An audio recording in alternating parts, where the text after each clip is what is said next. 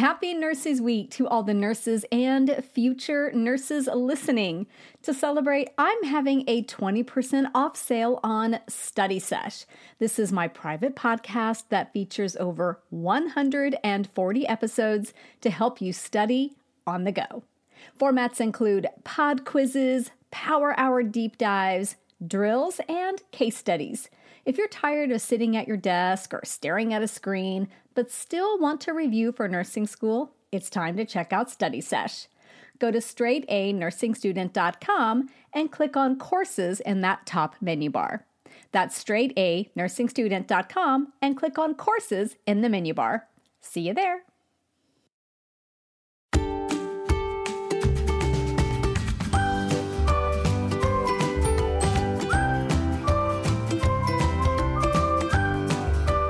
Hey there, everybody. It is Nurse Mo, and welcome back to the Straight A Nursing Podcast. I am so happy that you're here with me today for episode 105. So I'm really excited about this episode. But first, before we hop into that, I want to take a minute to give a listener shout out to Franny. So Franny writes and says, I just recently discovered this podcast last semester through a friend in my nursing program.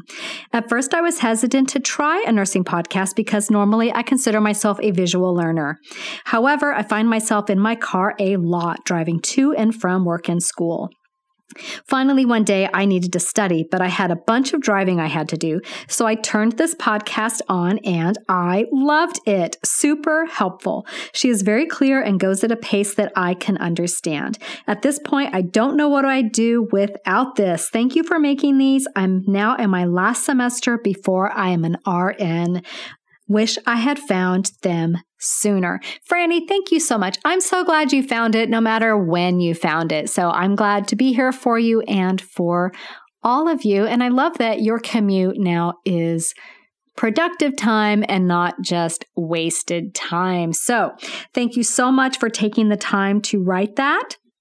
And I always say, just because you're one type of learner predominantly doesn't mean that you can't learn in another way. And I invite people to explore all learning styles because I really do think that by using different parts of your brain, you're going to capture and retain information differently. So thank you for explaining how that worked for you, Franny.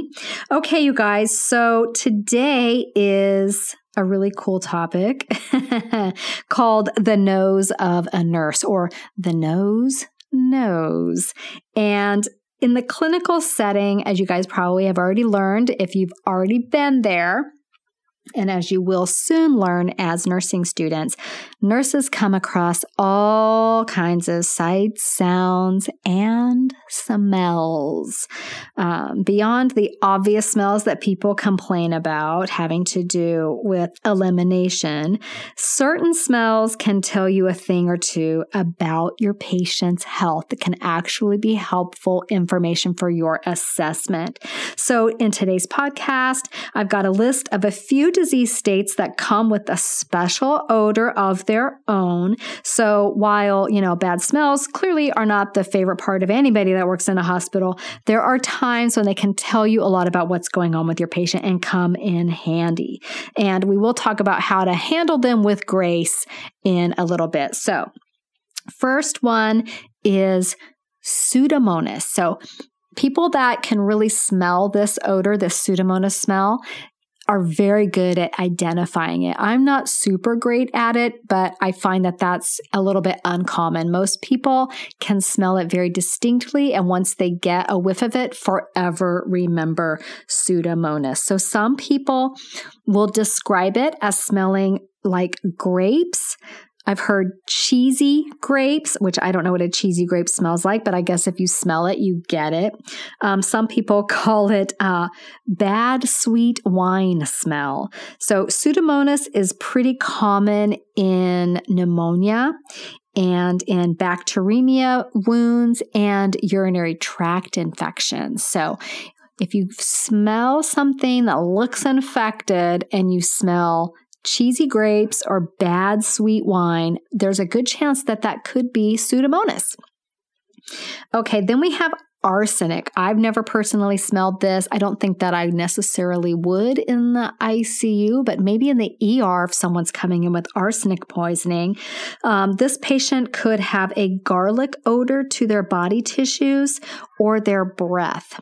Other signs include hematuria, so blood in the urine, patient having stomach cramps, hair loss, excessive saliva, and very severe diarrhea. So if your patient's coming in and they're salivating like crazy, they've got diarrhea and blood in their urine, and they've got this garlic smell to their breath or their body tissues, maybe they have arsenic poisoning. You never know. Okay, then there's cyanide. So cyanide is one of those smells that only some people can detect.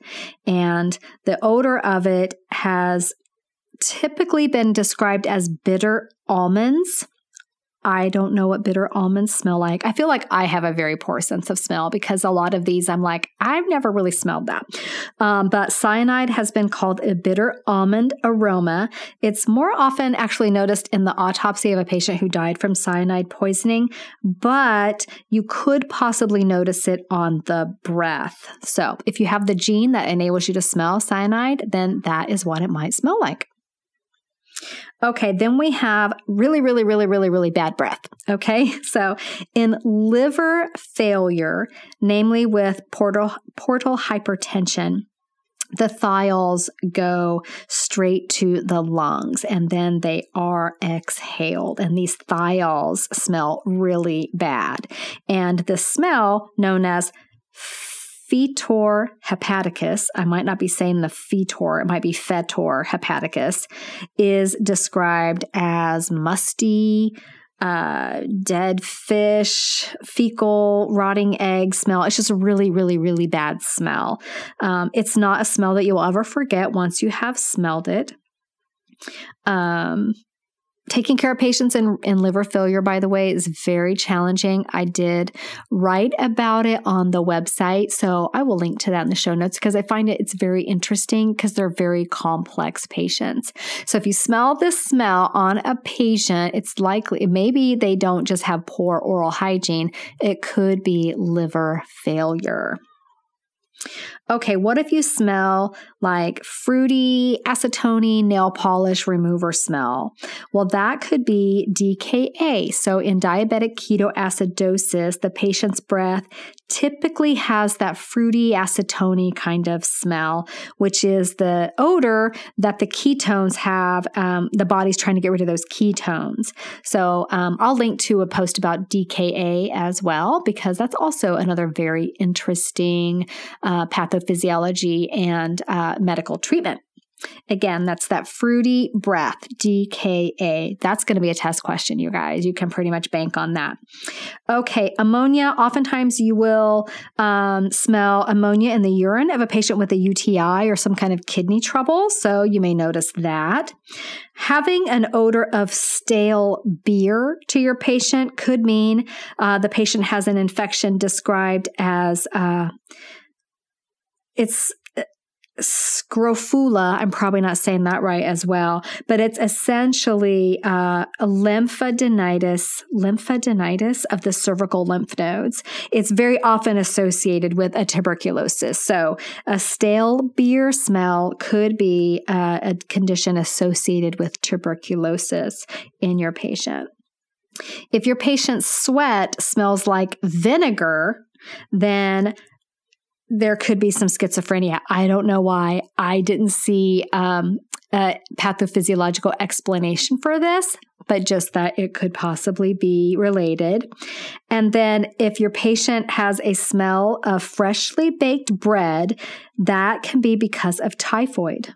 So it's not that they are a baker and they're bringing you a snack. They may have typhoid. Or maybe they are a baker and they're bringing you a snack, which would be better. If there is a smell of rotting eggs, this is often gangrene. Gangrene has a very terrible odor and can often smell like rotting eggs. And then patients who are unable to break down trimethylamine. Wow, that was a hard one. This episode is full of really hard words to pronounce, by the way. If your patient is unable to break down trimethylamine, which is found in liver, eggs, and some fish, then their body will produce a strong fishy odor. So there you go. Those are some just interesting smells that might be associated with different diagnoses in your patients. I find stuff like this very interesting, even if I don't come across it that often. But I think maybe in the ER where you're seeing so many different types of people and so many different types of things, you might actually notice some of these. Okay, 2 odors that are described as indescribable and unforgettable. So you will encounter these a lot in the clinical setting, and to be honest, they are pretty bad. They are kind of hard to describe, but once you smell them, you will never, ever have the pleasure of forgetting them. One whiff and it's implanted in your brain forever. So one of those is a GI bleed. So the smell of that dark bloody stool, that melana, is very, very distinctive. Once you smell it, you will immediately walk in a room and know that your patient is a GI bleed patient. So, and these patients bleed a lot, and it's very distressing for them. And to that, I would say, and to any of these, I would say, just put on your poker face, okay? Put on your poker face. You're used to this. You can deal with it. And then the other very distinctive smell that once you smell, never leaves your memory is C. diff.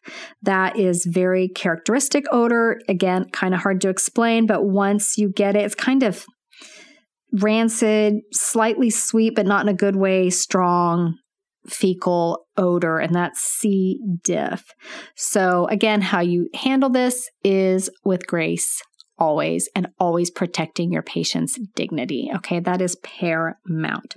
So how we handle bad smells in the hospital really goes a long way toward expressing our compassion, remaining professional, and again, always keeping your patient's dignity in mind, because patients know when, well, if they're not, unless they're super, super sick, they know when things are going south and don't smell well. And the last thing that you want to do is cause them any further embarrassment or discomfort. So the first steps to handling bad smells or, strong odors, as we'll say, in the clinical setting is recognize what your role is. So as the nurse, you're taking care of people who are very, very vulnerable.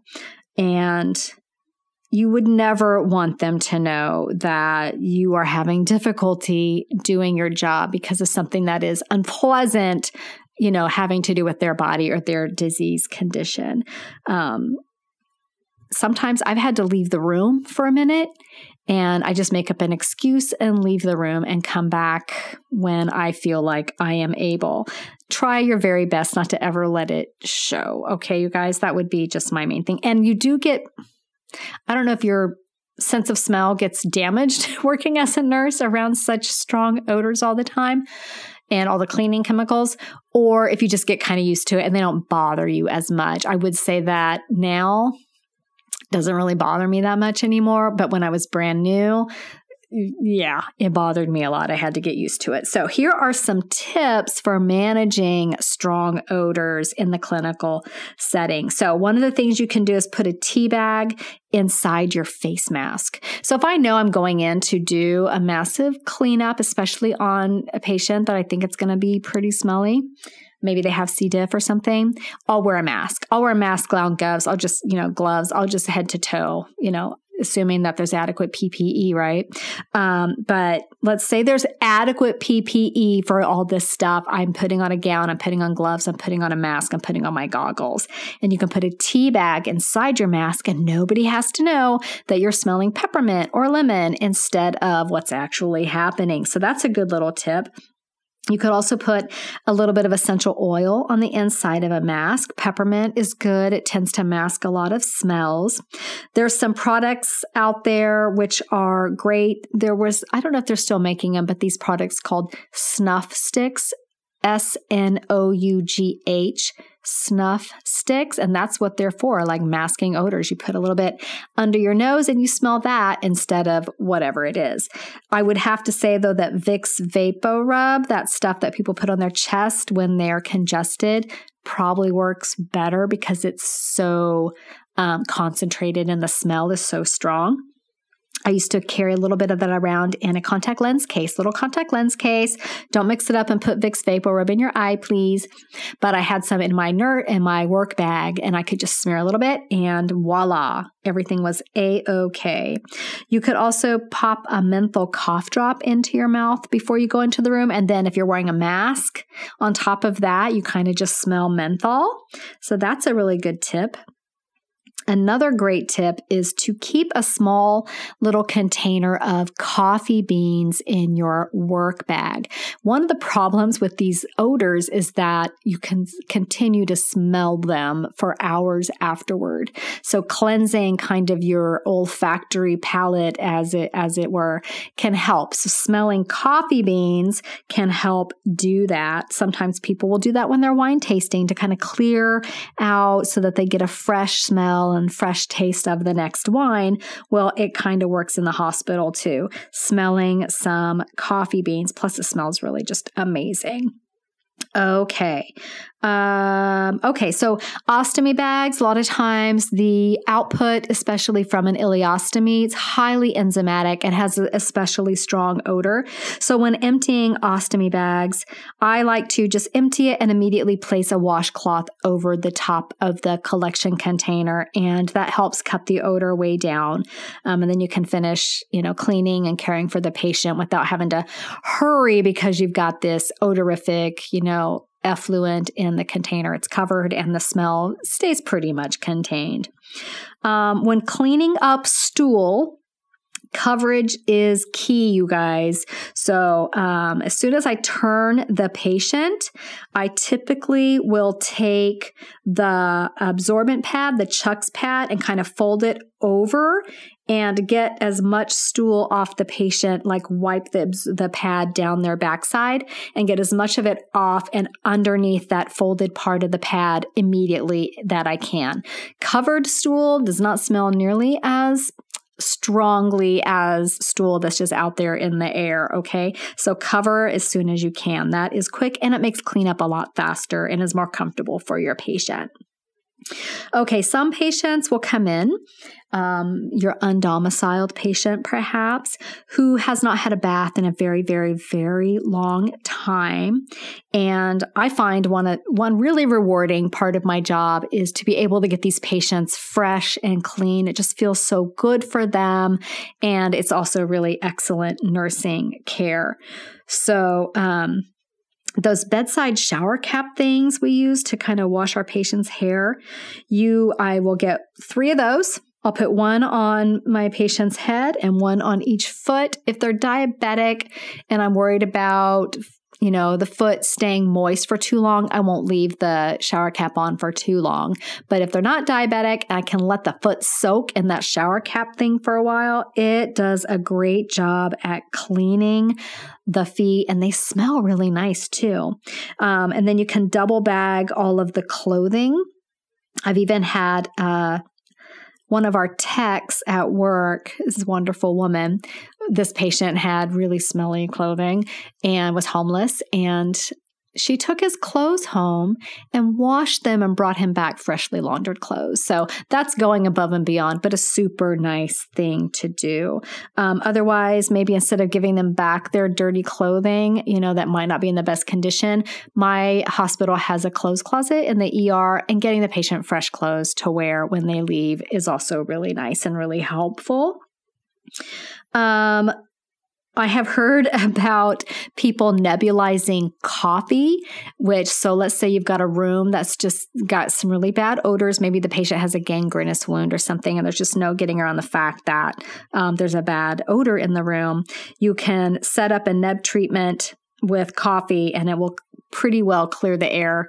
Obviously, don't ever do this in any situation where the nebulized coffee could be mistaken for a nebulized medical treatment, because you would not ever want to inhale, inhaled nebulized coffee. That would be bad. Okay, or maybe it would be really good. I don't know. Just kidding. Don't do that. Okay, some hospitals use aromatherapy. I worked in a unit that had diffusers, and it helped so much to keep bad smells from diffusing, getting throughout the unit. So check into that if that is an option. You can also put coffee, man. It's like really awesome. This is the third time coffee has come up. You could put coffee grounds in cups kind of here and there throughout a really odoriferous room. Another thing that works really well is shaving cream, just kind of placed here and there. I call that, nurse aromatherapy. So if that is an option, that's a great idea.